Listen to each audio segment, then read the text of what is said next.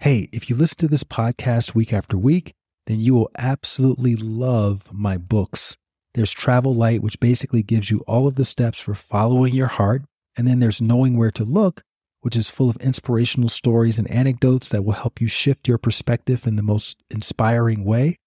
And for those of you who can't seem to crack the meditation code, grab a copy of Bliss More, How to Succeed in Meditation Without Really Trying, and your meditation practice will never be the same. All of those books are available on Amazon, as well as everywhere else books are sold. That's Travel Light, Knowing Where to Look, and Bliss More. All right, back to the show.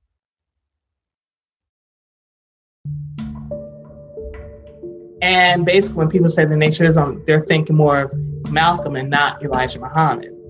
And people in the nation are becoming jealous against Malcolm, especially people who are members of Elijah Muhammad's family. And they're feeling that Malcolm may want to try and take over the nation and step into their hierarchy. And that becomes problematic. But also, how much of this is also infiltrated by the FBI, who we already have the document that they were surveilling them. They were surveilling Elijah Muhammad, all of his households. They were following Malcolm during this time when he's organizing the Hartford Mosque. They're following him. Whenever he holds a meeting, they're walking up to people who go to the meetings and asking what was being said in the meetings. This is all going on at the same time, and it's creating this environment of paranoia and distrust, who you don't know who to trust, while he's still building up a nation.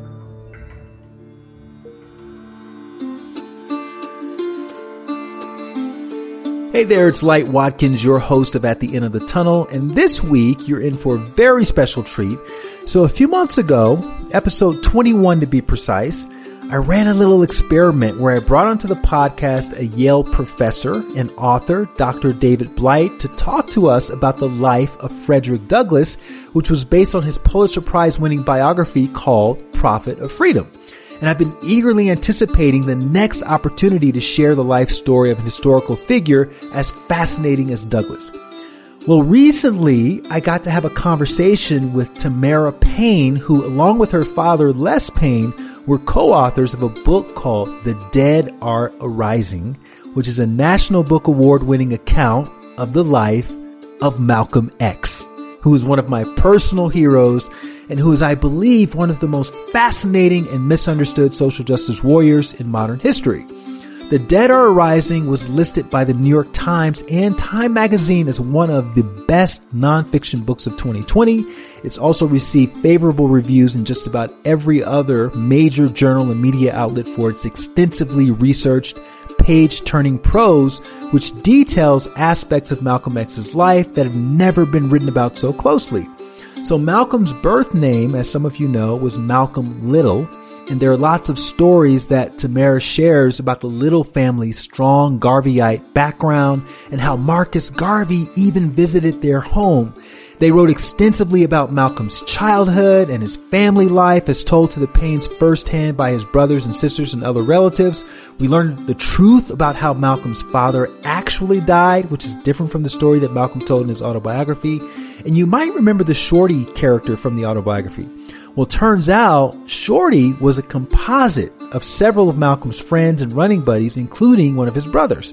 We also talk about the circumstances in which Malcolm's mother, Lorraine Little, was committed to a mental institution, and how Malcolm's older brother, Wilfred, became one of his best friends and closest confidants near the end of his life. Les Payne had several interviews with Wilfred. They also found and interviewed people who Malcolm went to school with and ran the streets with and even served time with as he underwent his transformation.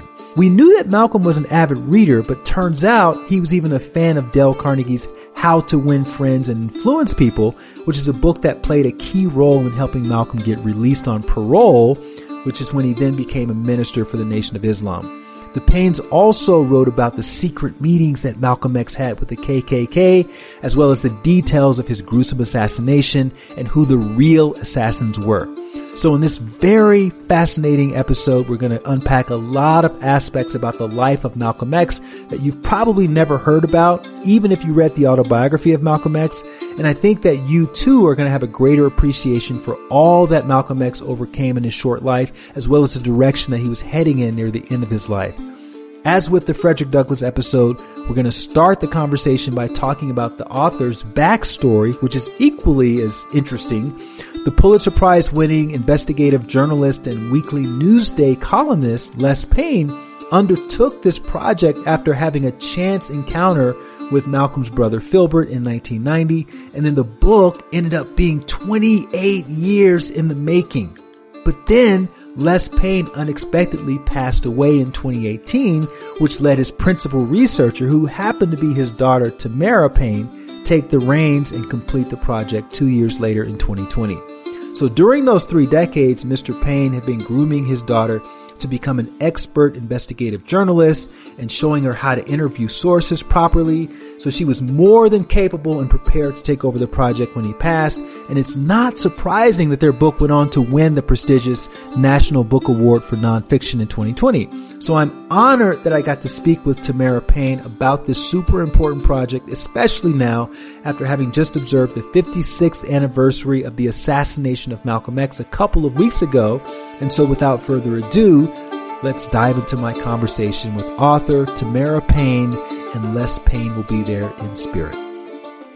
Tamara, thank you so much for coming onto the podcast. It's an honor to be able to talk with you about the life of Malcolm X and this amazing book that you and your father wrote, The Dead Are Rising.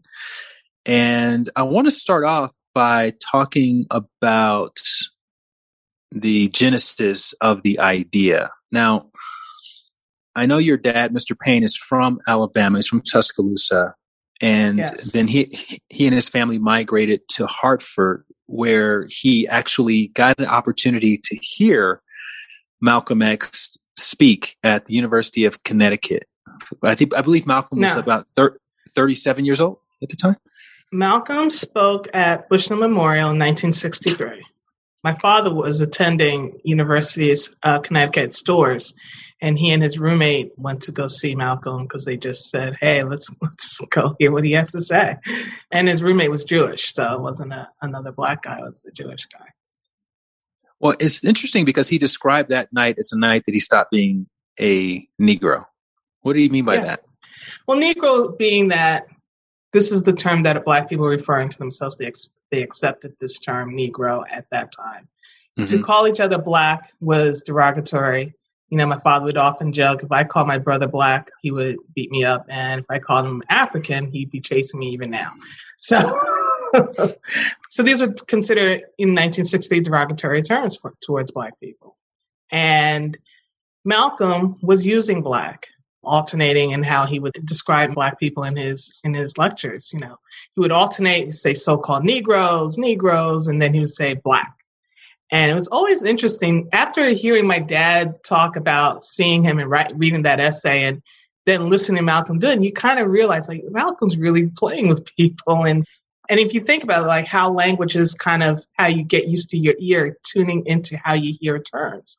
What Malcolm does, he plays around with this and he keeps alternating and he gets this response from the audience, including from my father. He says, Dad said that when he would hear black, my father would be offended. You know, and everybody would move in their chairs and have certain responses, and they hear so-called Negro and they be calm.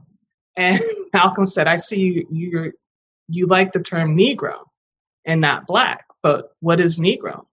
But black and Spanish. So what you're saying is I can call you black and Spanish, but not in the language you speak. And for Dad, that was so clear.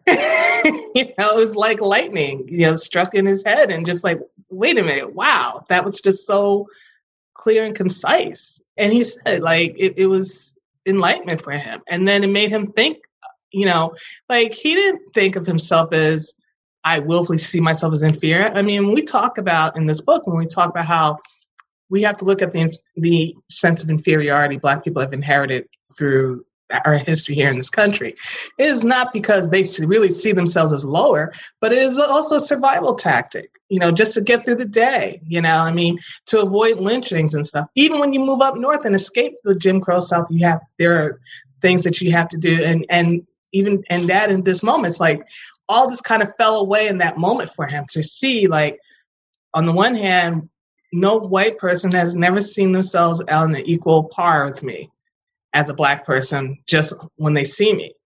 And Black people, we'll say we can do anything, but yet what are we doing? How do we see ourselves? This is a question I think that's, it transpired, even in our generation, that this is something that we've seen. Even when we get to see ourselves on television, what were those images, in the 70s and 80s, and then the 90s, it proliferates into these great images. But before then, it was always like these different images. And those images we start internalizing, this is how we are. This is how we speak. And then we should be proud of them. We should be. But we're also more than that, too. I want to fast forward a little bit. So when your dad becomes a family man, he's still reading the autobiography of Malcolm X every 5 years or so. And he's playing these speeches on the weekends. And I'm just curious, what was the setting like when were you guys all sitting in a living room listening to these speeches? Were you in the car? Like, how did that happen? I mean, he had the speeches on reel-to-reel tapes and later on in cassettes. But on the reel-to-reel tapes, he would play it in the living room. We would be in the kitchen, usually eating breakfast around the table and listen to the speeches. It was just the background, but listening, it was loud, and this is, again, how we can inherently change our perspectives too, right? So I'm coming up at a time listening to Malcolm X talking about the ballot vote. I don't understand what a ballot is. At 6 years old, I don't know what a ballot is. But his description and his critique, his analysis, it gets in there because it's the language that I hear, I get used to hearing. So when I hear it outside, it's like, hey, I've heard that before. Or why aren't people saying this more often? Why don't I hear this anymore? And that was really the question I was asking. But I do want to just say a little bit about my dad because, Dad as a journalist, he was hugely impacted by Malcolm X. And yes, he was reading him and it influenced in how he would look at getting into journalism, which is about getting information to the people so they can make informed decisions, but also in helping Black people to change their own situations and learning about what the forces were doing around them, the governing forces in particular. And so, and encouraging Black people to have that information at hand. Now, if they chose not to look at that information, use the information, you can't control that, but at least have the information there for them to reach it. And that's kind of really what he was working on doing. And people would read him. And he worked hard to really work at not just, he wanted it so that people would read him. So he worked really hard at writing, and he wanted to look at what other journalists, were writing about it. And particularly at that time, it was print journalism. So that was really huge for him to understand how do you communicate these ideas. And he looked at different writers and he looked at all the writers. He read voraciously, he read everybody. And he read ideals and all kinds of ideas and philosophies. But, one person he would always go back to, and I would say probably two people that, hugely impacted his writing were H.L. Mencken and Mark Twain. And Mencken, because he was an iconoclast, he was very hard-hitting and he was about breaking what the status quo images were. Even though he was a racist, yes, this is true. But if you're going to not read racists, you're not going to read. You're not going to read Hawthorne. You're not going to read, you're not going to read a lot of people. And then Mark Twain, who's just, oddly enough, became what we consider the first American voice, really. Mm-hmm. That was distinctly American, writing about our history and not mimicking the English writers like Hawthorne and so on. And he really was developing an American voice in his canon and his writing. And Dad and I used to talk about this a lot.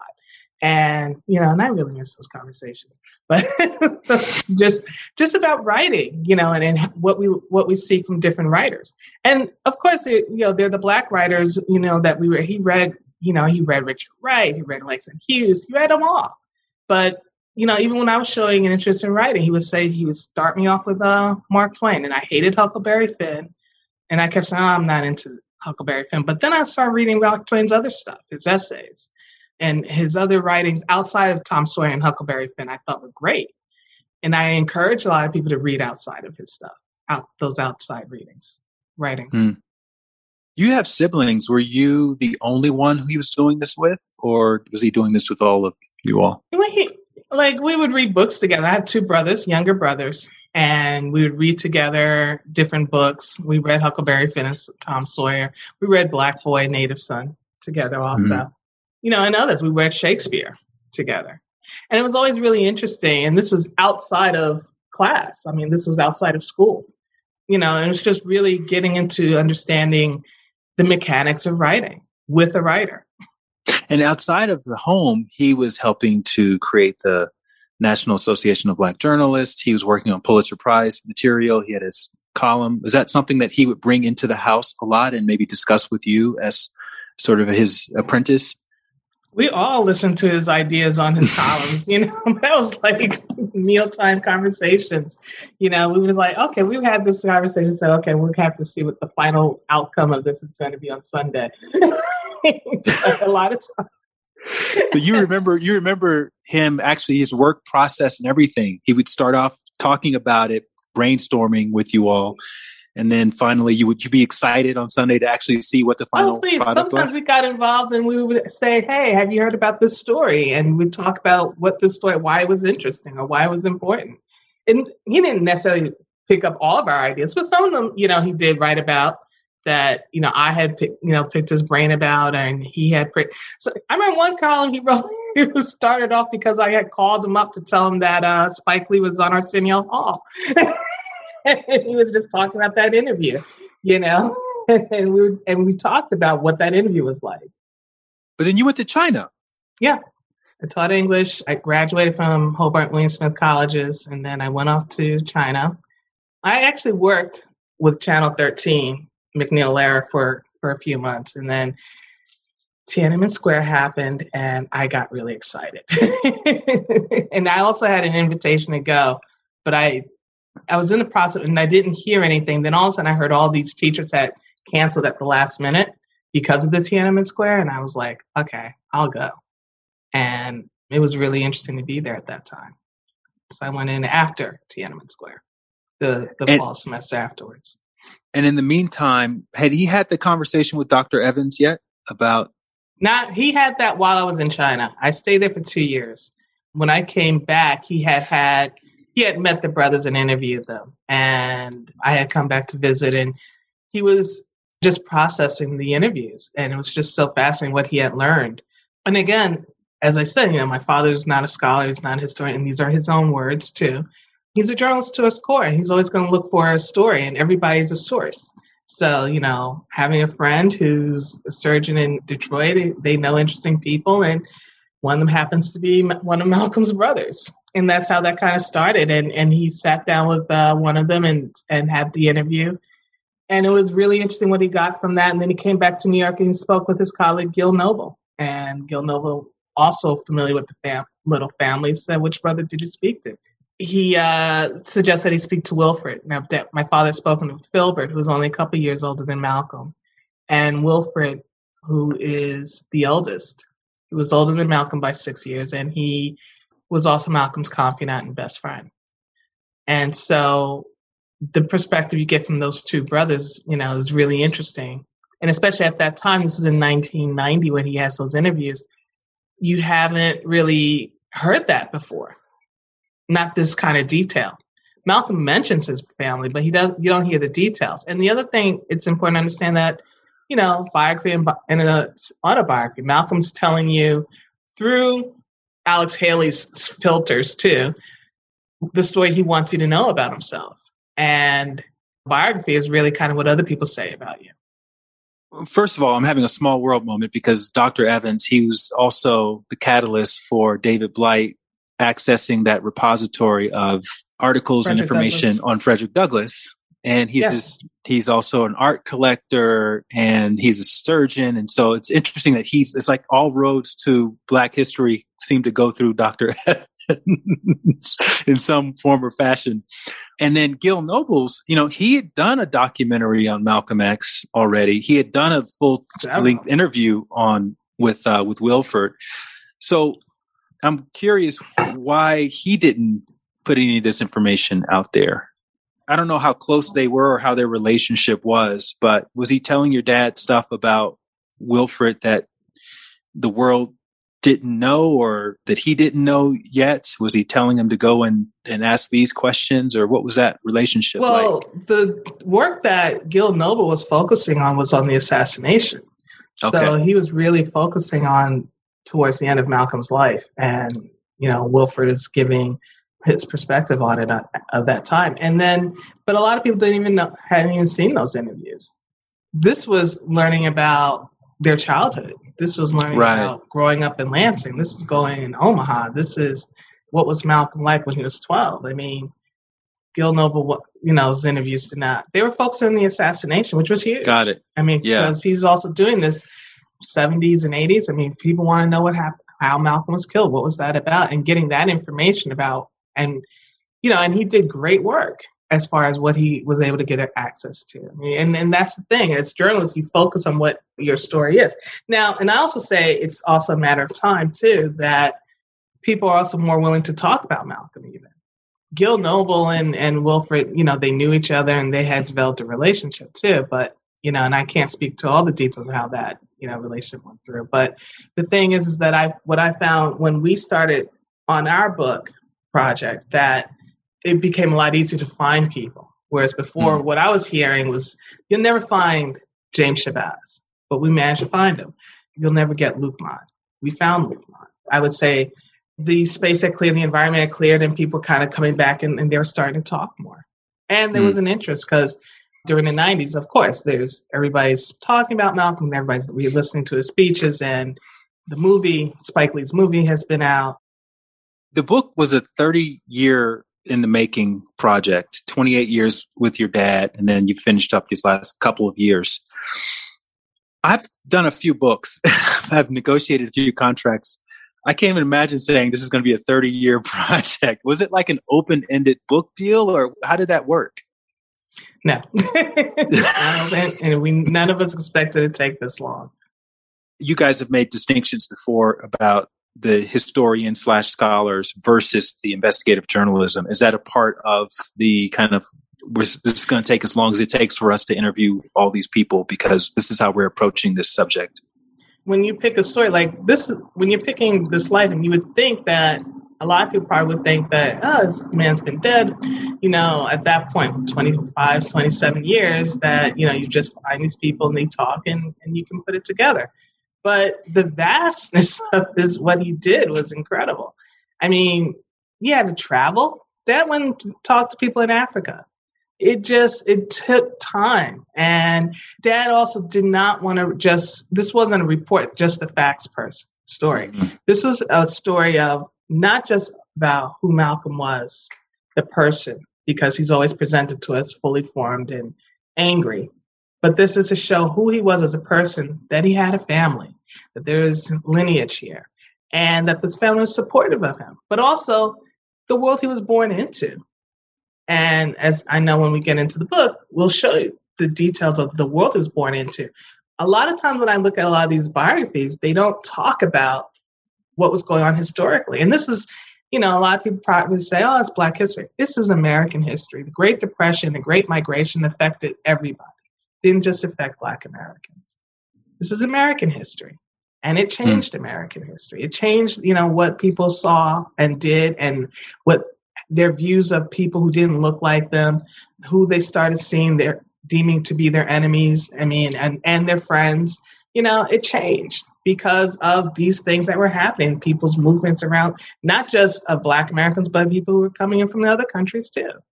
But this is all a part of America, and just looking at all of this and putting it in a context, and putting all this in a context, as well as understanding what was Malcolm trying to do.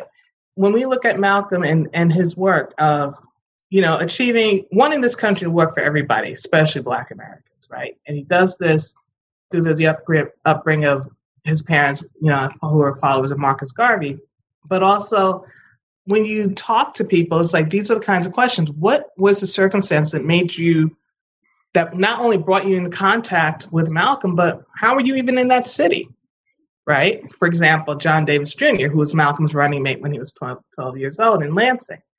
He's from Mississippi. He had upset some white guy, and this guy wanted to have an example made of him, and the mob was looking for him, and his family smuggled him out, sent him up north. And this is a story you hear over and over and over again. This is our history. And it's painful. And to ignore it, we can't ignore it anymore. It's painful. We have to deal with that. We have to come to terms with that. And we have to make people accountable. because what we were talking about is white supremacy. What are some of the tricks of the trade that you learned from your dad when you approached the source about getting to the crux of their contribution to Malcolm's story? How to connect. It's important to build a connection with your source, and understanding that, and making them understand their story is important for others to understand that their story teaches lessons, and it does. If you just say, I just need to know the story because I have this deadline to meet, you're not going to get me to answer any questions. And I've had reporters do that to me. I was like, okay. And they're like, well, if you give me your name, I'm not giving you my name. I've done that. But you have to make a connection. And I think that good reporters make connections with their sources. Because the other thing is, not only just in making those connections, they're going to keep coming back. It's a relationship. You're going to keep coming back to this source. You don't just interview a person one time and get the story and that's it. You're going to have to come back. You're going to have to verify. I mean, if it's a real dangerous situation, you're going to want to get as much of the information as you can, but then you're going to have to verify it. And at some point, you're going to have to come back and say, these things track, these other things don't track. But yet you can only do that when you really make a connection. And then how do you make connection? And also getting leads to other people, getting names of other people too. The interview shouldn't stop with that person. It's anybody else I can talk to. That's always important too. But making connection was the first. And watching Dad prepare for these interviews was just amazing. And then becoming part of that process. Like, this is information that's really important because you kind of have to know what information it is that you're trying to get out of the person too. Especially if it's going to be a tricky person. Yeah, and you also talked about how impressed you were with his ability to compartmentalize, because on one hand, he's working on his column, and then he's like doing some other stuff, and then he's coming back to the book and the interviews and the outline and, keeping it all going at the same time, which sounds like it's pretty impressive. It is impressive when you think of him managing reporters and sending them to these sometimes very dangerous stories to report around the world. I mean, you think of people who are reporting on Ebola, like Laurie Garrett was reporting on Ebola for him. And you had even the story with Clarence Thomas breaking, right? And Anita Hill, and having the reporter on that. I mean, these are huge stories that are happening while we were working on this book. And these stories broke. He didn't stop, doing his day job for that, and wrote a column, and was working on as a panel, on the Reporters Roundtable for Sunday Edition, the CBS Sunday morning show. So I mean, and then even making time for us. But he compartmentalized, but we all also knew what he was doing. Like, we knew exactly where he was and all of that. We knew how to reach him, and also that we could reach him. And we could talk to him about any of these things.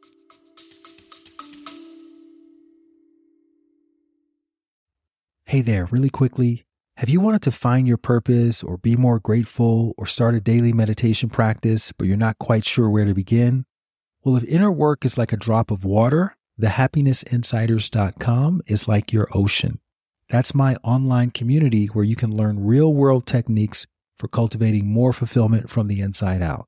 So whether it's learning how to manifest abundance or access your potential or overcome fear or even just start walking every day, I've got a blueprint for you, which means you no longer have to use any more shoddy guesswork. And you don't have to use the lone wolf approach to improving yourself. For a small accountability fee, you'll get community, you'll get accountability directly from me, and you'll get comprehensive instructions for getting your meditation practice off the ground. And for my podcast listeners, you'll receive 30% off of the All Access Pass if you go to thehappinessinsiders.com right now and use the promo code HAPPY. Again, thehappinessinsiders.com. Enter the promo code HAPPY and you'll get 30% off on a yearly All Access Pass, which gives you access to dozens of inner work challenges and masterclasses, such as my 108-day meditation challenge, which has an 80% completion rate. Plus, you get to join me live for weekly meditations on Zoom and much, much more. That's thehappinessinsiders.com. The code is HAPPY. All right, back to the episode.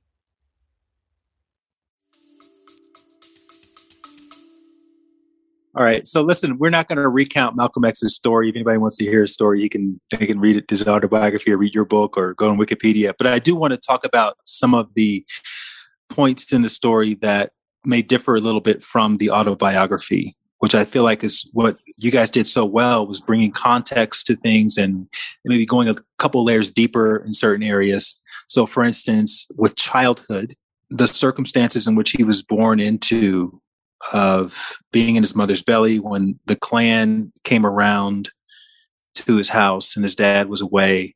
And the reason behind all of that was that, and as you guys revealed, that his parents were big Garveyites. They were followers of Marcus Garvey.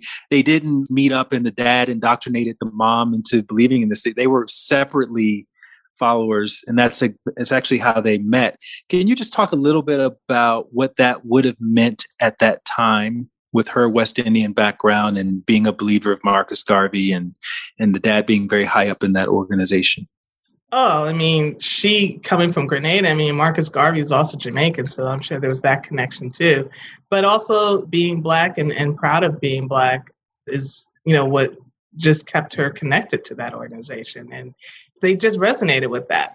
Earl Little's rise in the organization, I mean, that was when when they came together, they married and they settled, and they were organizing. Earl, he was smart. He was a hard worker. He wasn't as educated as Louise, but he had this pride, and this organization really helped him to express that.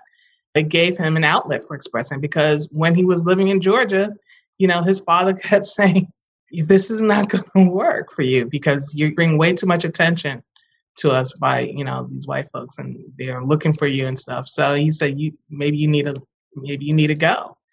And so how do you express that side of you? You have to find an outlet for that. And he found a positive outlet through UNIA and Marcus Garvey, and he was proud, and it resonated with them. And they built, they started off in Philadelphia, and the decision to say, we're going to go out to where folks are not organized. We don't know these people.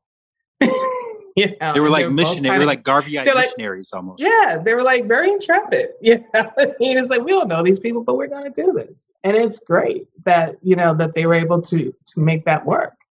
And look, marriages, relationships, as they have their ups and downs, but the mission, the overall mission of how to work together on this, they were definitely in step with. Mm-hmm. They were in lockstep with that. They were in agreement with that, even in the way that they raised their children, where, we show you how Louise is passing these ideas and philosophies and this support system onto her children of being proud and not accepting, these insults from white people and their white classmates. And she's bringing that into them while going with their homework. And Earl is organizing this household, as their children, and it's a brood, as it increases, he's organizing, giving everybody chores, making sure everybody gets up and all the chores are taken care of, while still going out to look for day work as well as organize for the organization. So, and I would also say this is the way of life, but this was also different in that not everybody was choosing to follow Marcus Garvey. Although he did have, yes, a lot of people did join, but there were also a lot of people who didn't.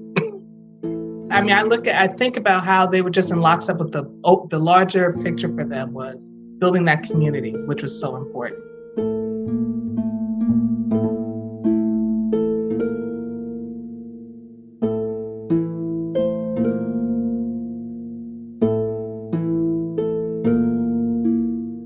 What would you say from your research that Malcolm's favorite activity was as a young child? He did like to see movies, except he didn't like to see the movies where, we were just like Gone with the Wind when the bad images of us. But he was into, the small sports and stuff like that. He was very active, but he was social. He was very, very social. And we hear that just like, that's part of one of the reasons why we talk about how Earl kind of gravitates to Malcolm's, his whole thing with language, right? And he's taking him to these meetings, and Malcolm gets to see his father.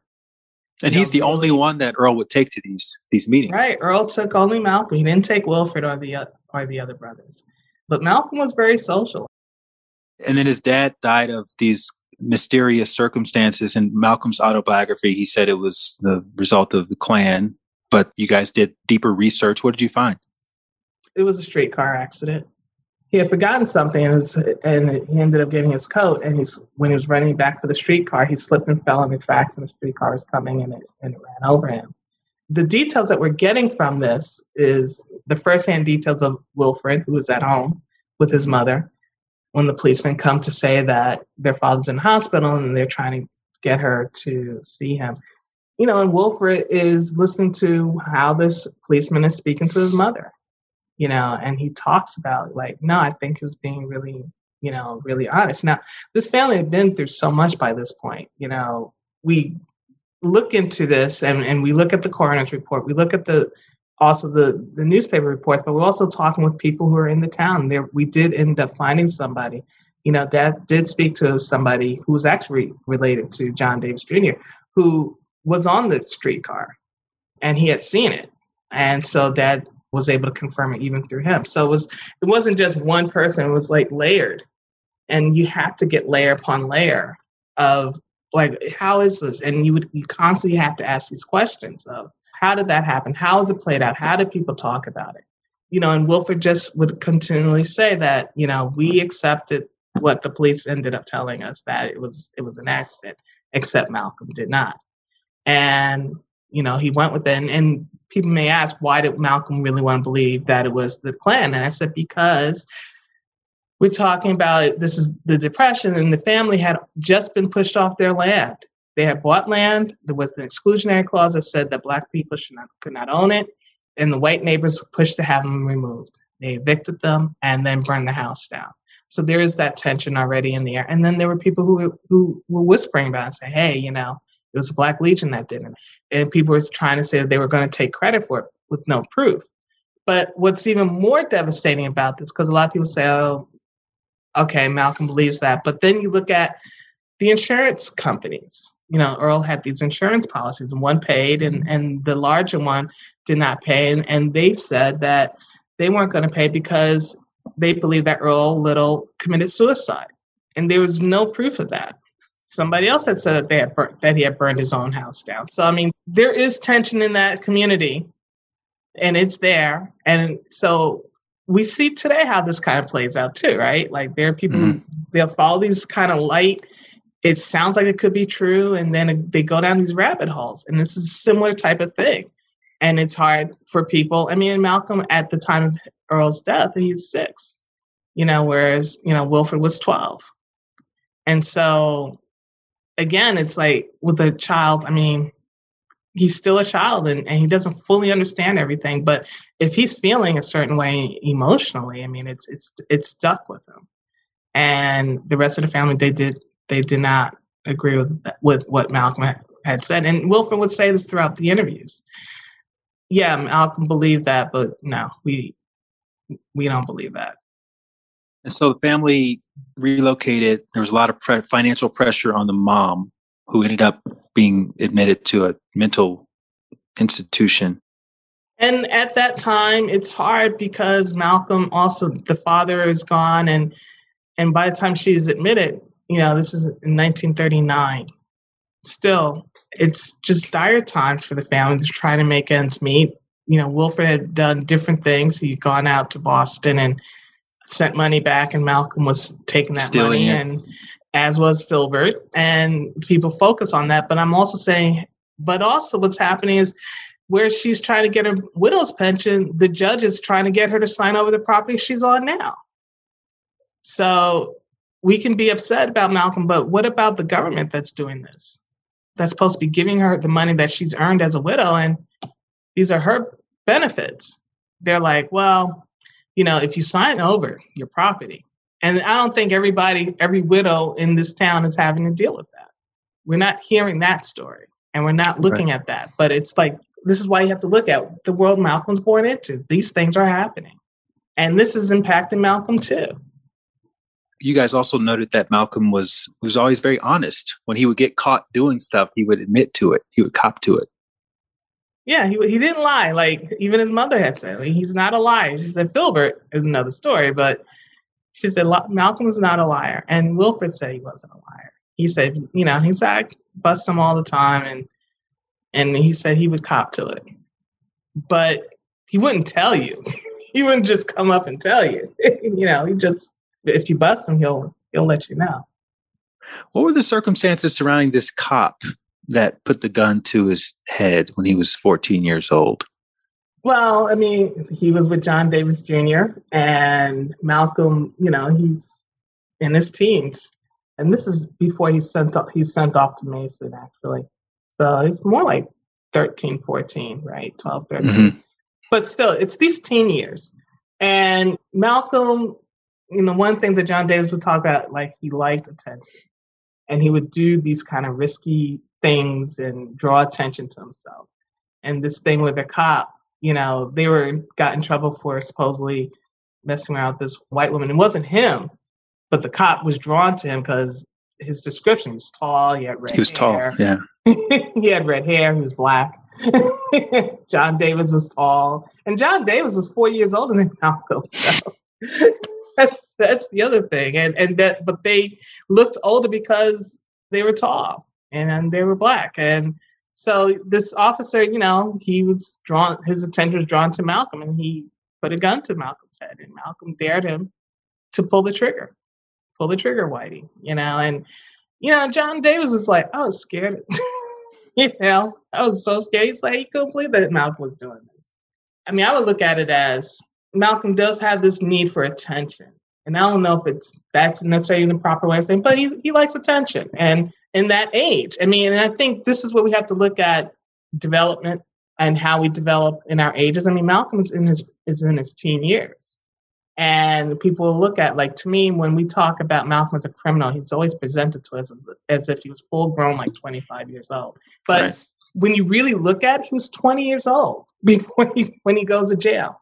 So I think because, Spike Lee's movie portrays Denzel Washington. He's clearly in his 20s, maybe 30s when he's doing all this crime and stuff. But yeah, you're right. He was a teenager. But I would also argue from the autobiography people would teach that before the movie. I felt that way when I was in college when they were teaching the autobiography. So, I know a lot of people's memory might be about Denzel portraying this, but what I'm saying is that the information has been presented. And it could be even that you would say Malcolm would have, wanted people to think that he had done all these horrible things he was older, but he wasn't. He did these things and he was in his teen years. And so here's the clarification that comes up. And then when you look at it that way, a person committing these crimes when he's in Harlem, yes, he's pimping women and steering them to jobs and stuff. But what is everybody else doing? What is the environment of that time that he's doing this in? And this is in the early 40s. So he's a teenager. He's doing these things and he's surviving. He's trying to make a way. But it's also, I'd say, that he's still developing too. He's still learning. He's learning from all of this stuff. So by the time he gets to jail, he's not 25, he's 20. He's just turned, 20, 21. He's going on 21, rather, when he gets into jail. It's a totally different mindset. It's really looking at the humanity of him and developing. That's what I'm trying to say here. You all also realized that the Shorty character was really a composite of several people that he would spend time with. Yeah, it was one of Ella's husbands, Malcolm's older brother, and Shorty, Malcolm Jarvis. And the person who was really called Shorty, Malcolm Jarvis, he wasn't short. he was tall.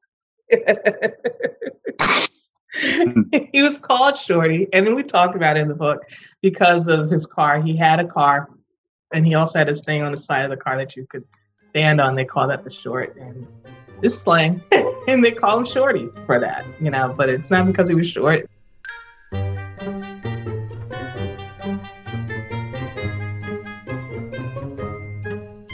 When he was in jail, obviously he had become this avid reader. He read the dictionary, he joined the debate teams, etc. He used Dale Carnegie's book to get parole, How to Win Friends and Influence People. That was at the suggestion of his brother, Wilfred. In fact, Wilfred suggested it to him and Malcolm Jarvis.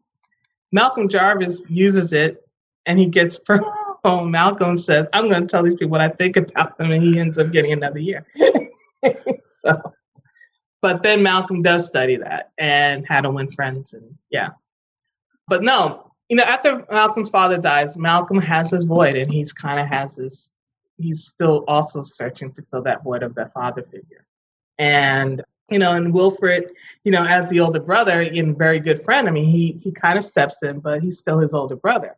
And then when you also look at Malcolm's attraction to the Nation of Islam and Elijah Muhammad, who embraces him after he's coming out of jail and not make him feel like, oh, you went to jail, you're a terrible person, but just saying, no, man, this is all part of your experiences, and this is going to help us grow our organization. And Malcolm, he feels that he's found this new father figure. So he was still trying to kind of fill that in, but also develop other parts of his brain. I mean, he meets Bembry in jail, who tells him, yeah, okay, you're using a lot of your physical energy, but maybe you want to move into your mental energy. And Malcolm, who is smart, says, I don't want to get out. I mean, I don't want to spend the rest of my life doing this stuff. So he starts reading. And he's a smart guy. And this is the thing. Consistently, everybody, even people who didn't like him, he was smart and he knew how to talk to people. He really knew how to talk to people. He knew how to listen to people. He knew how to really make you feel good about yourself. The other thing that you guys talked about was Wilfred introduced Malcolm to the Nation of Islam, but then you showed a little vignette of Wilfred's experiences at the furniture store and his sort of Garveyite attitude that impressed all of his coworkers. When Malcolm gets released from prison, he goes and works at that furniture store. Does he become a sort of protege of Wilfred, or is Wilfred a protege of Malcolm? Or why wasn't Wilfred one of the top ministers in the Nation of Islam? Why do you suppose Malcolm kind of rose to that position over his brother, who seemed to embody the same principles? Yeah, I mean, they had different personalities too. I mean, Wilfred, he was such a statesman. He was so dignified, and he looked like Malcolm too. I mean, when I met him a couple of times, and he sounded like Malcolm. But like, is he tall? He's tall. He was tall. He sounded like Malcolm, but like in a really kind of, if you imagine just talking like you and I are talking, not speaking in in front of a room of 100 people, but just talking. Wilfred is a family man. He was about his community. He was a leader, and he related with, in his circles. That wasn't, his interest wasn't to grow like Malcolm was, but he knew that Malcolm had that. And he encouraged Malcolm. He said, look, I mean, he encouraged Elijah Muhammad to reach out to Malcolm. He said, Malcolm's our brother in jail. He's really special, and he would really, benefit not only from you reaching out to him and talking to him, but like helping this organization. I mean, you already see what we're doing. He had brought in his other siblings, and the sisters didn't really take to it, and that, and there are reasons for that. But the brothers, they kind of found something in there for them, and Malcolm really grew with it. He ran with it. Malcolm had bigger ideas. Wilfred wasn't, they're just people who just don't think on that level. But Malcolm always thought large. Malcolm thought larger than Elijah Muhammad, which was part of the friction between him and Elijah Muhammad. He was thinking that this Nation of Islam could be so much larger and can be so impactful in the community, and leading this community forward into the future with dealing with white supremacy, but also building up our communities and stuff like. He saw that. And, Elijah Muhammad's like, we don't want to mix it up with anybody. That was the tension, between the two of them. And Malcolm saw it, and you see it when Malcolm comes out and he starts, and he's so excited, and he's going after, his thing is grow this group of organization as quickly as possible. And then he's saying, grow it with people who have ideas. So he's going after educated people, right? And other people who are already in there, they're not as educated. They feel threatened, or they don't like this, and it's causing all this tension. And Elijah Muhammad ends up sitting him down, like, you have to calm down. And Malcolm's like, this needs to grow faster, because he's just thinking larger than everybody else was thinking. And that's just who Malcolm is. And it wasn't jealousy between Wilfred and Malcolm on that. He's like, look, that's what Malcolm wants to do. This is This is what I want to do. And there are different personality types. Wilford did not join the Nation of Islam for religious reasons. He joined it for really community reasons. And the Garveyite principles that it carried on. And we showed that Garveyism is, in their, organization and strategies of how they laid out their plans. And Wilford was attracted and resonates with him, and he wants to build up where he is. He wants to build up that community. And he's thankful to find that group to do that. And he grows with that, and he's happy with that. But Malcolm, he goes all in because he has it's just a different personality, but he's thinking all this stuff that he had read and he wanted to see for the community. And he just thought larger than everybody else did. And some people can feel threatened by that, or some people can go with it. How do you suppose Malcolm reconciled with some of the more cultish aspects of the Nation of Islam, the spaceships and the mythical origin and these kinds of things? I think there were times when he did believe in it, but I also think that he started teaching that part a lot. He left that to other people. And he wanted to focus more on building the nation, making sure the FOI was, doing what they needed to do as very training the men and making sure people were being respectful. And, I think that he grew away from that pretty quickly and he stopped teaching a lot of that. He preached it in some of his stuff, but in his later speeches, you'll see that he doesn't really preach that. He would let other ministers teach that. This led to this infamous meeting with the KKK, which you described it in detail in your book, but it hasn't really been talked about very much outside of the Dead Are Rising, or has it? No, and people knew about it, and Malcolm talked about it, but he didn't want to talk too much about it because it angered him. This really angered him. From what we found, and Dad talking with Jeremiah Shabazz, is he really learned that, look, Malcolm doesn't like the KKK. He doesn't want to have any kind of alliance with them at all. That's his position. And the nation, they don't want to mix up with anybody. So Elijah Muhammad kind of sees, well, maybe we can work something out, because the KKK in the South, they're in everything. They're the police, they're the realtors, they're the doctors, they're everything. So maybe they can help us in building our nation and our businesses down there, or they can leave us alone as we conduct our business. And he's saying, see what we can get out of that. Malcolm, on the other hand, he was like, he wanted to have a showdown like they had in the newspapers. And, you had the letter writing campaign with Elijah Muhammad. I forgot who it was now, who wrote into the Philadelphia Inquirer and was basically saying the Nation of Islam, calling them the N-word, and they're the only thing that, Black men wants to be with the women, and this cannot happen. And they had this whole argument literally in the newspaper. And Malcolm wanted to have kind of a showdown like that, face to face. And Elijah Muhammad's like, no, let's see what they want. And this is what we want. Let's see if we can make something work.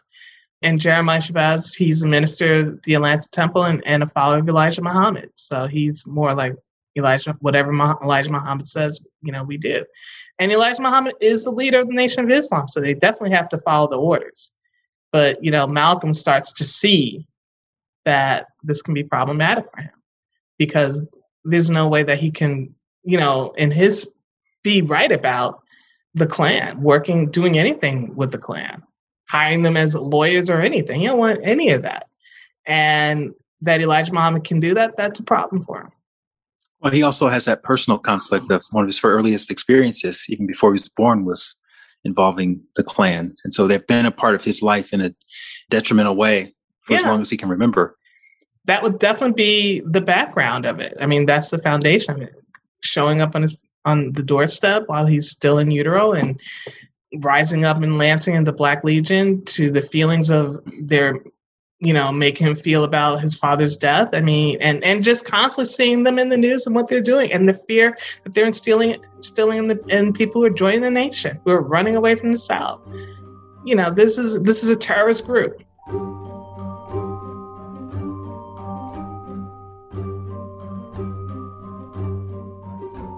Do you think that's when his loyalty started to weaken with the Nation of Islam at that point? Because I know the child out of wedlock thing. Yeah, with Mr. Muhammad.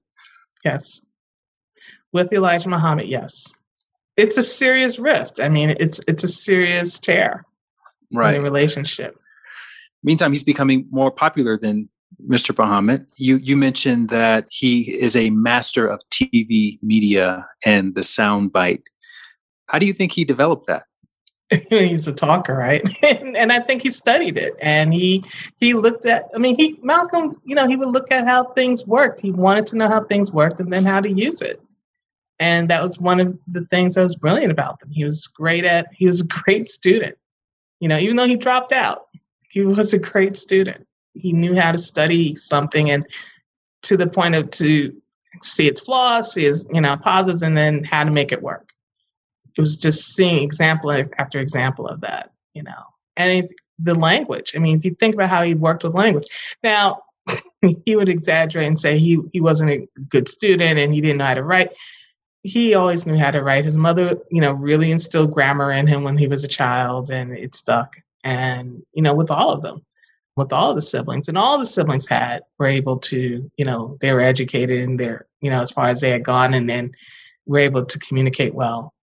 But Malcolm, he was a great student of analyzing these types of things. I mean, if you think about even how he comes up with the idea of, the way he's critiquing American society, nobody else is critiquing it like that. And people who critique it like that since were influenced by him. But I'm not saying he wasn't influenced by others. I mean, clearly, there are people who came before him that he studied, but how he was critiquing, the way he was critiquing, how he was reaching people, that's what he was a master at, and getting people to understand. And whether you were a college educator, had a PhD, if you see how he even talks to Bayard Rustin, people, quibble over who won the debates that he had with Bayard Rustin, but Bayard Rustin had respect for Malcolm, as a debater.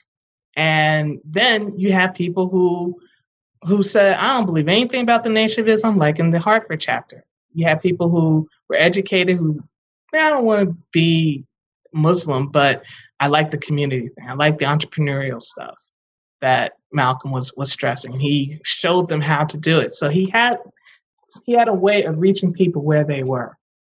One of his main mantras was self-defense, right? Like we're going to abide by the laws. We're going to do everything correctly and be self-sufficient, but we're also not going to tolerate any kind of violence against our community. Right. And then this Ronald Stokes affair happens, which further weakens his loyalty to the organization, the Nation of Islam. Can you talk a little bit about what that would have meant for him? Yeah, because what's happens at this point, Ronald Stokes is killed by policemen who basically harassing the Nation of Islam in California, in LA temple, and they run up into the temple and they shoot people, and Ronald Stokes dies. And Ronald Stokes is like an exemplary member of the Nation of Islam in California. And he and Malcolm were friends. They had a lot of respect for each other. So when he dies, this is somebody Malcolm knew he was close to. But it's like, we have to be able to hold these people accountable. We have to be able to fight back on this. And Elijah Muhammad was like, no, you can't. He wouldn't allow that to happen. And it was huge. And it was another realization for Malcolm, because it's like, if we can't defend ourselves in these situations when we're vamped on or when we're attacked, what are we doing? It was like, what are we doing for him? And that really tore at him. He really wanted, and he had them find out who the policemen were, and the FOI out there, they were ready. They were ready to go after the cops. But Elijah Muhammad said you couldn't do it, because if you think about it, if they went after the cops would come so hard on the Nation of Islam, they wouldn't be able to do anything. But on the other hand, this is constantly the case that we are constantly experiencing throughout history, right? Even today. But this was that Elijah Muhammad would not give the go-ahead to do this. That bothered him. It was kind of like the last straw. There are other things that were leading up to that too, because we haven't really touched on that. While Malcolm is becoming more popular, while he's mastering the television, how to use a soundbite, he's getting all this. And basically, when people say the Nation of Islam, they're thinking more of Malcolm and not Elijah Muhammad. And people in the nation are becoming jealous against Malcolm. especially people who are members of Elijah Muhammad's family. And they're feeling that Malcolm may want to try and take over the nation and step into their hierarchy. And that becomes problematic because also Elijah Muhammad's getting older, his health is frail. And so there's that jealousy in there. And so you already have that working from within the Nation of Islam. And Malcolm's feeling that too. So it's a number of things that are splitting. Because also while that's happening, because there are people who are now whispering to Elijah Muhammad, about Malcolm's, he's not who you think he is. They're whispering to him. But also how much of this is also infiltrated by the FBI, who we already have the document that they were surveilling them. They were surveilling Elijah Muhammad, all of his households. They were following Malcolm, during this time when he's organizing the Hartford Mosque, they're following him. Whenever he holds a meeting, they're walking up to people who go to the meetings and asking what was being said in the meetings. This is all going on at the same time, and it's creating this environment of paranoia and distrust. You don't know who to trust while he's still building up a nation. And so there are a lot of things happening. People are, the energies are being scrambled, and it's also how the FBI is, to me, successful in weakening the Nation of Islam, in which they can, turn people against each other and end up assassinating. So he ended up becoming sort of deprogrammed. He deprogrammed himself. What were the circumstances surrounding that? I mean, what he realized is what he was preaching and what Elijah Muhammad was preaching, then what was being practiced. And we see constant examples of that. I mean, that's kind of what we're seeing with the Ronald Stokes. I mean, it was very upsetting to him. And then he gets in trouble because he says, it's plane falls out of the sky that's going to France. And it's not funny because all these people died. But he says, my Allah's answering my prayers. And, and all these people died. But he's saying, well, that was an answer for Ronald Stokes's, murder by the cops. I mean, and Elijah Muhammad ends up saying, you can't talk like that. So he's finding like his movements are being restricted. He's seeing all of this happen at the same time. And he's as smart as he is, he sees this. And then it's a question, well, what do you do with it? Right. As well as move forward. And how do you focus on that? That becomes the dilemma that he has to work through. Well, he also has this major financial dilemma. He's got this big family. He's living in the nation's house. They're trying to evict him. He's making money, I guess, off of speeches at this point. This is his only source of income. Well, really, the nation's paying him. I mean, pretty much everything goes to the nation. The nation is paying him. And then he decides to go to Africa. How does he finance this trip to Africa? Well, he goes at the invitation of some dignitaries out in Africa. Not in Africa, but because he makes his Hajj and he has connections that he's made and they help him out with that. And people are supporting him through that. And it's kind of talked about in the book. I'll let people go back and read that. But the important thing is that it goes to show, this is after he split. Now he goes to Africa for Elijah Muhammad, by the way, to help Elijah Muhammad organize his Hajj and his trips earlier in 1959. And that's done at the expense of the Nation of Islam. But he has gained support of people who help him and say they want Malcolm, even though they see Malcolm is splitting from the Nation of Islam, they want to help him. So they help him finance that, his going for his Hajj. And then he's able to continue with his other visits because he wants to see what's going on in the world. So he goes to all these different countries in Africa and the Middle East and in Europe. Did he get poisoned in Africa? It was debatable whether he was poisoned or he had just gotten sick, from food poisoning, like bad food. There were a lot of things happening at the time because there was an incident in Ethiopia and there was also an incident in France. Okay. What happened in Ethiopia? He was at a restaurant and he was eating and he had gotten sick.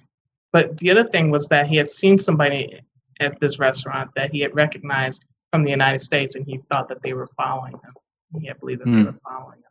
So he did get sick. And then so this poison, the food poisoning thing is like, even he kind of writes about it in his diaries that it was food poisoning. But yeah, I know a lot of people say that he was definitely poisoned.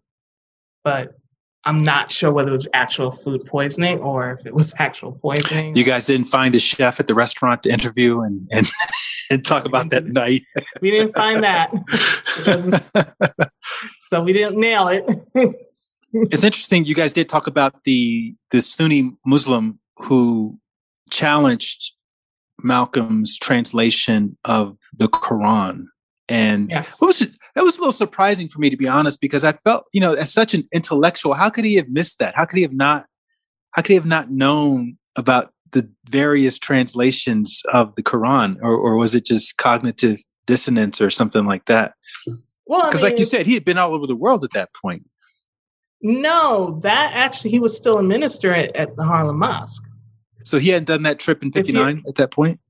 He had done the trip in 59, but his real exposure to this is through whatever they're teaching him. So there was exposure, but was he really, what he was studying, and what he was exposing himself to, and what the Nation of Islam was teaching was not true Islam. And they knew that, Malcolm knew that, but it's when you have somebody, he says, let this man speak. Let him explain to us, what he's saying, because he didn't know Arabic. And he was interpreting something from the Quran that was written in English. And the man says, that's not what that means. And that's when he has to kind of go through this whole thing. And he's still a minister at that point. So sure, he's going to these but is he really studying? And that was my question. So he's studying what he's been given in the Nation of Islam. He's not studying all of the books, that are out there and doing all of this work. He wasn't doing all of that at the same time. The last couple of weeks of his life, he didn't know. Well, actually, there was hints that his mother was psychic and that he also knew that his time was nearing the end. And his house was firebombed at 2-something in the morning. They all made it out. But then you guys kind of went into this great detail about what happened after the firebombing and what that was like. Did you actually talk to people who were around during that? Well, yeah. I mean, we spoke with people who were in the nation, like Captain Joseph. And we spoke to people who were following him, like James Shabazz. And yeah, I mean, there were the people who were around and were telling us what was going on. Yeah, talk a little bit about that kind of detail. Right. Because again, he had no money. So, he has a family. No, because at this point, basically, it's like people around him are realizing he has no money and that he needs help. And they're giving him places to stay because at that time, I mean, people were, more supportive as far as like making sure people had at least a place to stay like that. And he fortunately had people who were around him who were doing that. I mean, if you even think about the time, well, let's just talk the firebombing. They've been evicted from the nation. So basically that's their cut. He split from the nation. The house is now evicted. He's cut. So now it's like they basically are at the mercy of and support of friends. Like Beyonce Davis and Ruby Dees and the Harry Belafontes. They definitely were kind of around, and helping. And then a week later, he is assassinated. And I didn't realize this when I read the book. I found out there was a rehearsal for the assassination before the assassination. Yeah, the dry run, as we call it. Yeah, the dry run. And the undercover cop was the one that and that comes from, where do we get that information from? You get it from Gene Roberts, who's working for the BOSS's Bureau of Special Services and Investigations, which is a special section of the New York Police Department. He is not a trained police officer. He was in the military with, different intelligence clearances, but he's never gone into the police academy. He is taken basically after he hits the street, after he leaves the military. They hire him to be an informant and to infiltrate Malcolm's group. And he did, and this thing stays with him. What happened? Because, honestly, when you see somebody's chest opened up, I don't know how you get that out of your mind. I think that kind of just stays with you, no matter whether you like the guy or didn't like the guy. And at the time, he wasn't a huge fan of Malcolm's, but he did see his humanity. And his training kicked in. He was an Army medic, and his training kicked in. And when Malcolm's assassinated, he's the one that is giving, Malcolm CPR, and he tries to resuscitate him. And, it's Malcolm's, it's just gone. Well, I don't want to go into the details because I want people to read the book, but you guys do kind of plot the entire assassination, and you have some pretty strong conclusions about all that. Because I know that's another, mysterious aspect of Malcolm's life. Who exactly was the assassin? Was it the government? Was this the mosque? Or, what actually happened? So much of, Dad's work in that, those last chapters in particular is like some of his best work as far as finding people and not letting story kind of get away from it as much as he could, was and finding out what really happened. And he was determined, he was constant just trying to find out. And this thing years later, it's still, people are still connected to this. It's like, it's branched out. And what I mean by branched out, like way that people had moved around. But the work that goes into this is just incredible. And the details, and it's just showing that you keep asking the question, you don't let it go. And this is how these stories can go on for so long. It's like you can say you have a great book when you talk about Malcolm's earlier life, but then it's like, but how can you write a book and not cover as much as you can about the assassination? And my father was really determined to get everything he could find about that. And I still think that there's stuff out there. Yes, we find out who the killers are, and they're not going to, because most of them have passed on, and they're not going to have served a day in, their lives for this murder. But like I said earlier on, it's like you can't just solely point your fingers at the Nation of Islam because they were infiltrated. And there's plenty of evidence to show you that Hoover wanted Malcolm taken care of in his own writing. He wrote that. So today that people still question whether or not the FBI was involved is we lay it out how they are. And other people have worked on showing you how the FBI did this and why they would do this and why that work continued. And if they were capable of doing it back then, do we honestly think that they have stopped? Obviously, Malcolm's life got cut. He was 39 years old, had a lot more to do, a lot more to say. And where he was taking us as far as the human rights issue and how we were seeing ourselves on the human rights issue level. It was revolutionary for that time. But the way he was critiquing what America's doing, even when you look at, I remember just looking at the Ballot of the Bullet speech, for example. You read that today and you're like, wow, that totally explains the setup of these two parties, right? And how, which party do you choose? They both have issues, major, huge issues, and they're not unless we really work to make them part of our, look at our issues, but where do we fit in them as Black people? He really lays it out for you to see that.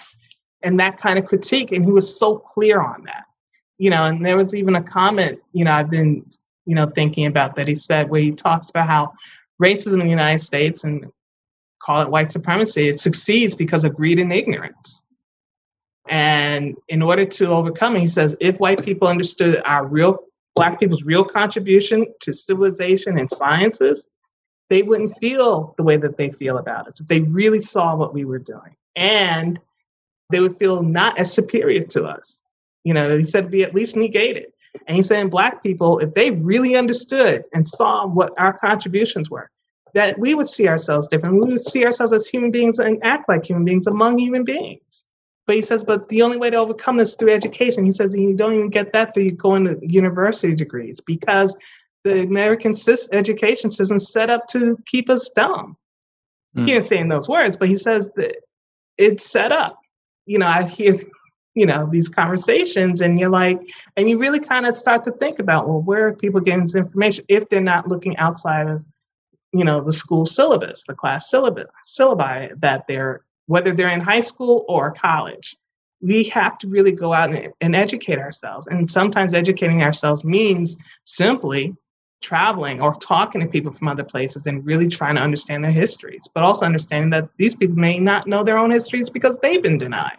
But we have to understand, Malcolm critiqued that in 1965. He said that in 1965, and it still holds true. And speaking of people whose life ended early, in March 19, 2018, your father unexpectedly passed. You obviously were devastated, but then you were kind of thrust to the forefront of this project. How did that feel for you, becoming the sort of primary person involved in this project? Did you feel ready? I was ready, but I was upset. This was my father's life's work, and I just feel that he should be here to have this conversation with you, to receive a National Book Award. All this stuff is bittersweet for me. But he also would say, look, this stuff, you understand it. So yeah, I understand it. And I knew from day one that this book was going to be really important. And as the time drew closer to the time that it becomes published and then see what's happening, current events, I was like, man, this book is right on time. And that's one thing Dan said. I was like, there were times when I said, can't we get this book out sooner? He's like, whenever this book comes out, it'll be the time for it to come out. And he's right. But it is sad to me that he is not here. I'm proud to have been able to finish this book and make sure it is published and people are reading it, like yourself and throughout the world, and that people are seeing Malcolm in a more nuanced in his way and seeing his humanity and seeing the world that, he was born into, what America really is, all over, here and abroad. And at a time when all the veils are coming down about, all of the hypocrisies. I can tell you, before January 6th, people were uncomfortable saying white supremacy. But after January 6th, everybody's saying white supremacy. But Malcolm was saying that back in 1960s, as was Martin Luther King and other civil rights leaders. They were talking about that then. And what would happen? The media would isolate these guys and then make them the perpetrators and say that you're the racist, you're the troublemaker, you're creating this, not the system. It is you, because you're speaking out against the system. And we see this happening every single day, whether it's Colin Kaepernick taking a knee during this national anthem. Come on. This country was said that we should be able to protest. A silent protest like that, sure, you're going to be accountable, but what is taking a knee? He's still showing respect. But because it's him and his image of doing that riles people up. Why does that rile that up? It's challenging white supremacy. You all even talked about how Rosa Parks was a Malcolm X fan, which I think surprises a lot of people as well. Yeah, that was great news to find out, actually, because it just goes to show you, because you can say you don't have to choose between Malcolm and Martin because we have them, right? Mm-hmm. Now you hear the woman say, who was considered the mother of the civil rights movement, say, I was more Malcolm than Martin. And I say again, it's like he critiqued what was going on. He critiqued the movement, but he also provided ways for people to deal with these situations. Educate yourself. Embrace yourself. Don't accept when people tell you there's something wrong with the shape of your nose and your lips and the texture of your hair. Don't accept that. Embrace yourself. He would say, and if you embrace yourself, then you're changing the perspective. And it's like you hear that actually being uttered in the new wave, right? In this new wave mentality, the Enlightenment, when they talk about changing your perspective, transforming your perspective. It's what Malcolm was talking about. Embrace yourself. Don't accept what people are telling you about yourself. 3 more quick questions. I know when you're publishing a book, the title is usually one of the last things you decide upon. Was your dad a part? Was that his title? The Dead Are Rising? That was his title. Yeah, The Dead Are Rising was Dad's title. It comes from the Nation of Islam. When they refer to people outside of the nation, they call them the dead. And Malcolm, this is their language. So Malcolm, when he was in Hartford, writing to Elijah Muhammad about his progress in recruiting new members, and he was saying that we're coming across some obstacles, but we're making headway. He said the dead there are rising.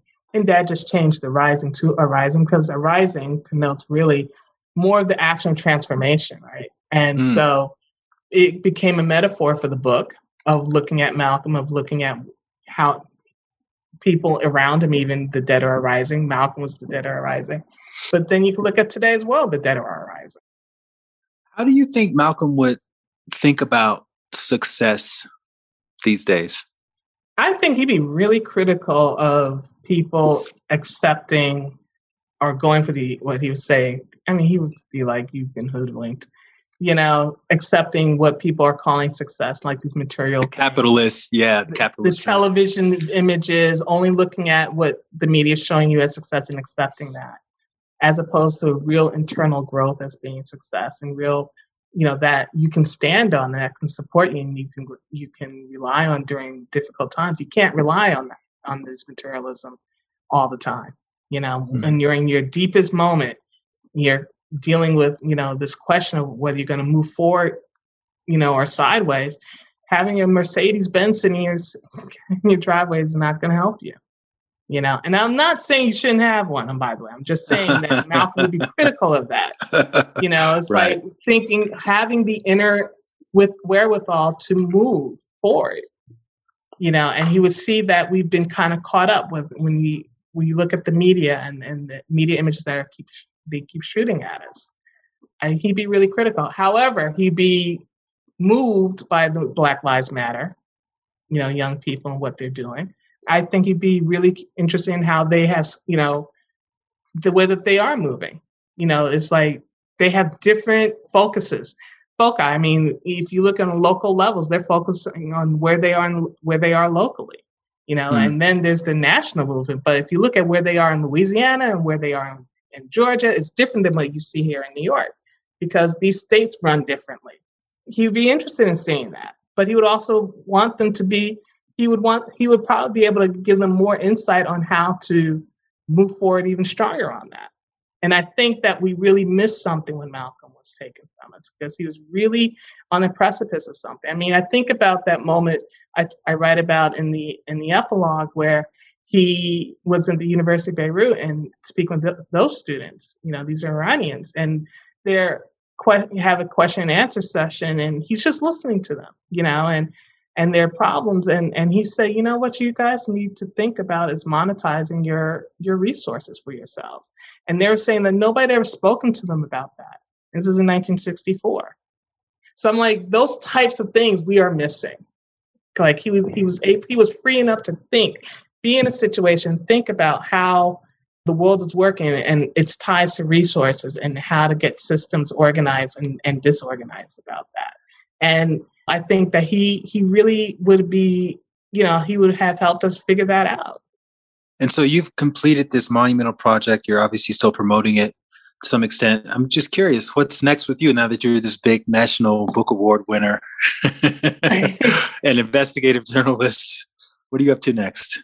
I'm really just focused on promoting the book. And I really also just kind of keeping Dad's name out there. It's really important to me because not only did Dad do this work, I mean, he's worked on so many important stories that we should know about, like how he reported even on the Soweto uprising in 1976. And if you look at what's happening in South Africa now, you'll have a lot of people who will tell you that apartheid didn't happen.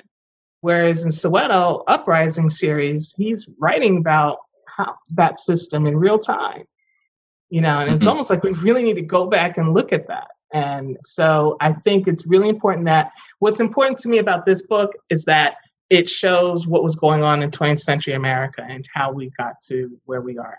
And it hints at things that happened even before that, right? And it's important that we know how we got here. And there's so many stories in here that I think can even be even more fleshed out. And I would like to pursue some of those. But more importantly, I think we really need just getting the focus on people to really look at this history and understanding how we got to how we are here. It didn't just happen, and it's not a surprise. I want to acknowledge you for carrying on your dad's work and for being a great spokesman for that and just for showing up over these 30 years. That's a long time to stay committed to a project while you're doing other things. Yeah, but I learned a lot from my father as a journalist, as an interviewer, as an editor, as a writer. And it was just so many lessons I learned from him and just about this history. And working on this book for me, too, was just learning this history up close. It wasn't just a textbook for me. I mean, really, these people are alive. John Davis is a real person to me. Wilfred's a real person to me. I've met them. Vicki Garvin, Alice Window. I mean, these are people who are really real people. They're living. I've spoken to them. I know the sound of their voice. And they were living history. And we were able to get a lot of their story on the page. And I just think it's really important that we hear these stories and understand. I know a lot of people like to talk about Malcolm and his, issues with women. And I'm like, but it evolved. He didn't stay in one place on that. And I think even part of the book, but what's also important about this book is the appendix, which is something that was in the archives of Dr. Evans, Walter Evans. And it was this last questionnaire Malcolm was working on at the end of his life, given to him by the Islamic Center of Geneva, which is Malcolm was speaking a lot of this stuff, but to actually see, his answers, he's thought out answers to these questions about, for example, why does he still talk about race when he's a Sunni Muslim and he's Orthodox and Islam doesn't see race, only the human race. And doesn't he understand that? And Malcolm said, until my 22 million fellow African, fellow Black people and Americans are free, I'm not, I will continue to do this. They're not free yet. And he was even critical of them, saying that, yes, this is a great religion, but even when you come to the United States to bring recruits, you only look at white Americans. You don't even look at Black Americans. So he's still critical, and he still holds having, the freedom of Black Americans as his first cause, and he doesn't put himself in front of that. Do you have any thoughts about the fictionalized One Night in Miami or the Who Killed Malcolm X Netflix series? Did you see any of that stuff? Yeah, Who Killed Malcolm X was a documentary. That wasn't fictionalized. No, that wasn't really the doc. Yeah. They did really, they did some really interesting work there. And I think it opened the eyes, and look, it got the, it got the attention of people to, look at this murder case. The DA apparently was revisiting whether or not to open the case back up again. Yeah. And look, Norman Butler, we show also that Norman Butler and Thomas Johnson weren't in the room, and that the people who could identify them were not called in or asked those questions. Like Benjamin Kareem, for example. Gene Roberts wasn't called in at all because they knew that they called him in and people would realize he was a cop. But I thought that they did some really good work on that. And One Night in Miami, kudos to Regina. She really did this. Because again, like in our book, by putting Malcolm in the context of his family and the world he was born into, you're showing his humanity. Mm-hmm. And in this book, in this movie that she did, she's showing the nuance of these 4 iconic Black men who were so important in 20th century America, not just Black America, America. And they had a friendship, and that they were all breathing this kind of rare air, and their position and those conversations they were having are so important. And it was like we got to look in on that and what that was like, and then to see humanity of their disagreements and their agreements, and it's kind of like how we have our own friendships, right? It's like you have friends when you're like, man, I don't agree with you in this, I didn't agree with you when you said that, but you're right, and it's like being able to see that is important. Yeah, it was awesome. Really did a great job portraying the nuances that exist. And yes, it's fictional, but it's still images that are important. Yeah, and the spirit was there, I felt. Absolutely. Yeah. Beautiful. Well, thank you so much for taking time to talk to us. And I hope everybody gets a chance to get the book, The Dead Are Rising, and I'll put all of it in the show notes, all the information. What's the best way to keep up with you? Are you on Twitter? I know you're on Instagram, but I'm on Instagram. I will have a website up, thedeadarerising.com, where people can also reach me. But right now, at It's Tamara Payne on Instagram is the best. Okay, beautiful. Well, thank you so much. Thank you. I don't know about you guys, but I'm inspired. And I want to keep bringing on more experts and authors to talk about the fascinating lives of changemakers from modern history and even ancient history. Why not? Because not only do I get to learn a lot, but we get to see their lives in context and glean whatever wisdom we can from their experiences to apply to our own. So thank you very much for going along on the journey with me, and I hope it inspires you to read The Dead Are Arising. And if you've never read the autobiography of Malcolm X, I highly recommend reading that too. It's in my top 5 dead or alive all-time favorite books. Meanwhile, you can follow Tamara on Instagram at It's Tamara Payne, and the website is thedeadarising.com. And if you want to support this podcast, the best thing you can do for now is to leave a 5-star rating. It only takes 10 seconds.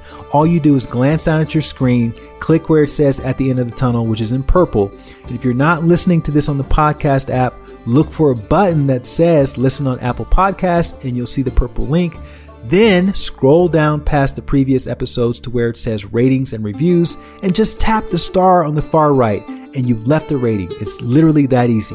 And I thank you in advance for taking those 10 seconds to do that. It really means a lot. But more importantly, that's what's going to lead Apple to potentially feature this podcast more prominently, and you can help to spread these inspirational stories more widely. You can also find the show notes and a transcript of my interview with Tamara at lightwatkins.com/tunnel. And while you're there, don't forget to sign up for my daily dose of inspiration email, which is a short and sweet daily motivational message that I've been sending out every morning for years now. I'm gearing up for my next book launch, which is based on those daily dose emails. It's called Knowing Where to Look, 108 Daily Doses of Inspiration. It's coming out in late May, and it's officially now available for pre-order everywhere books are sold. You'll see purchase links at lightwatkins.com/knowing. And thanks again for listening to the podcast, for sharing it with your friends and your followers. I'll see you guys back here next week with another amazing story from the end of the tunnel. And in the meantime, keep trusting your intuition, keep following your heart, and please keep taking those leaps of faith. And I'm sending you lots of peace and love. Have a great day.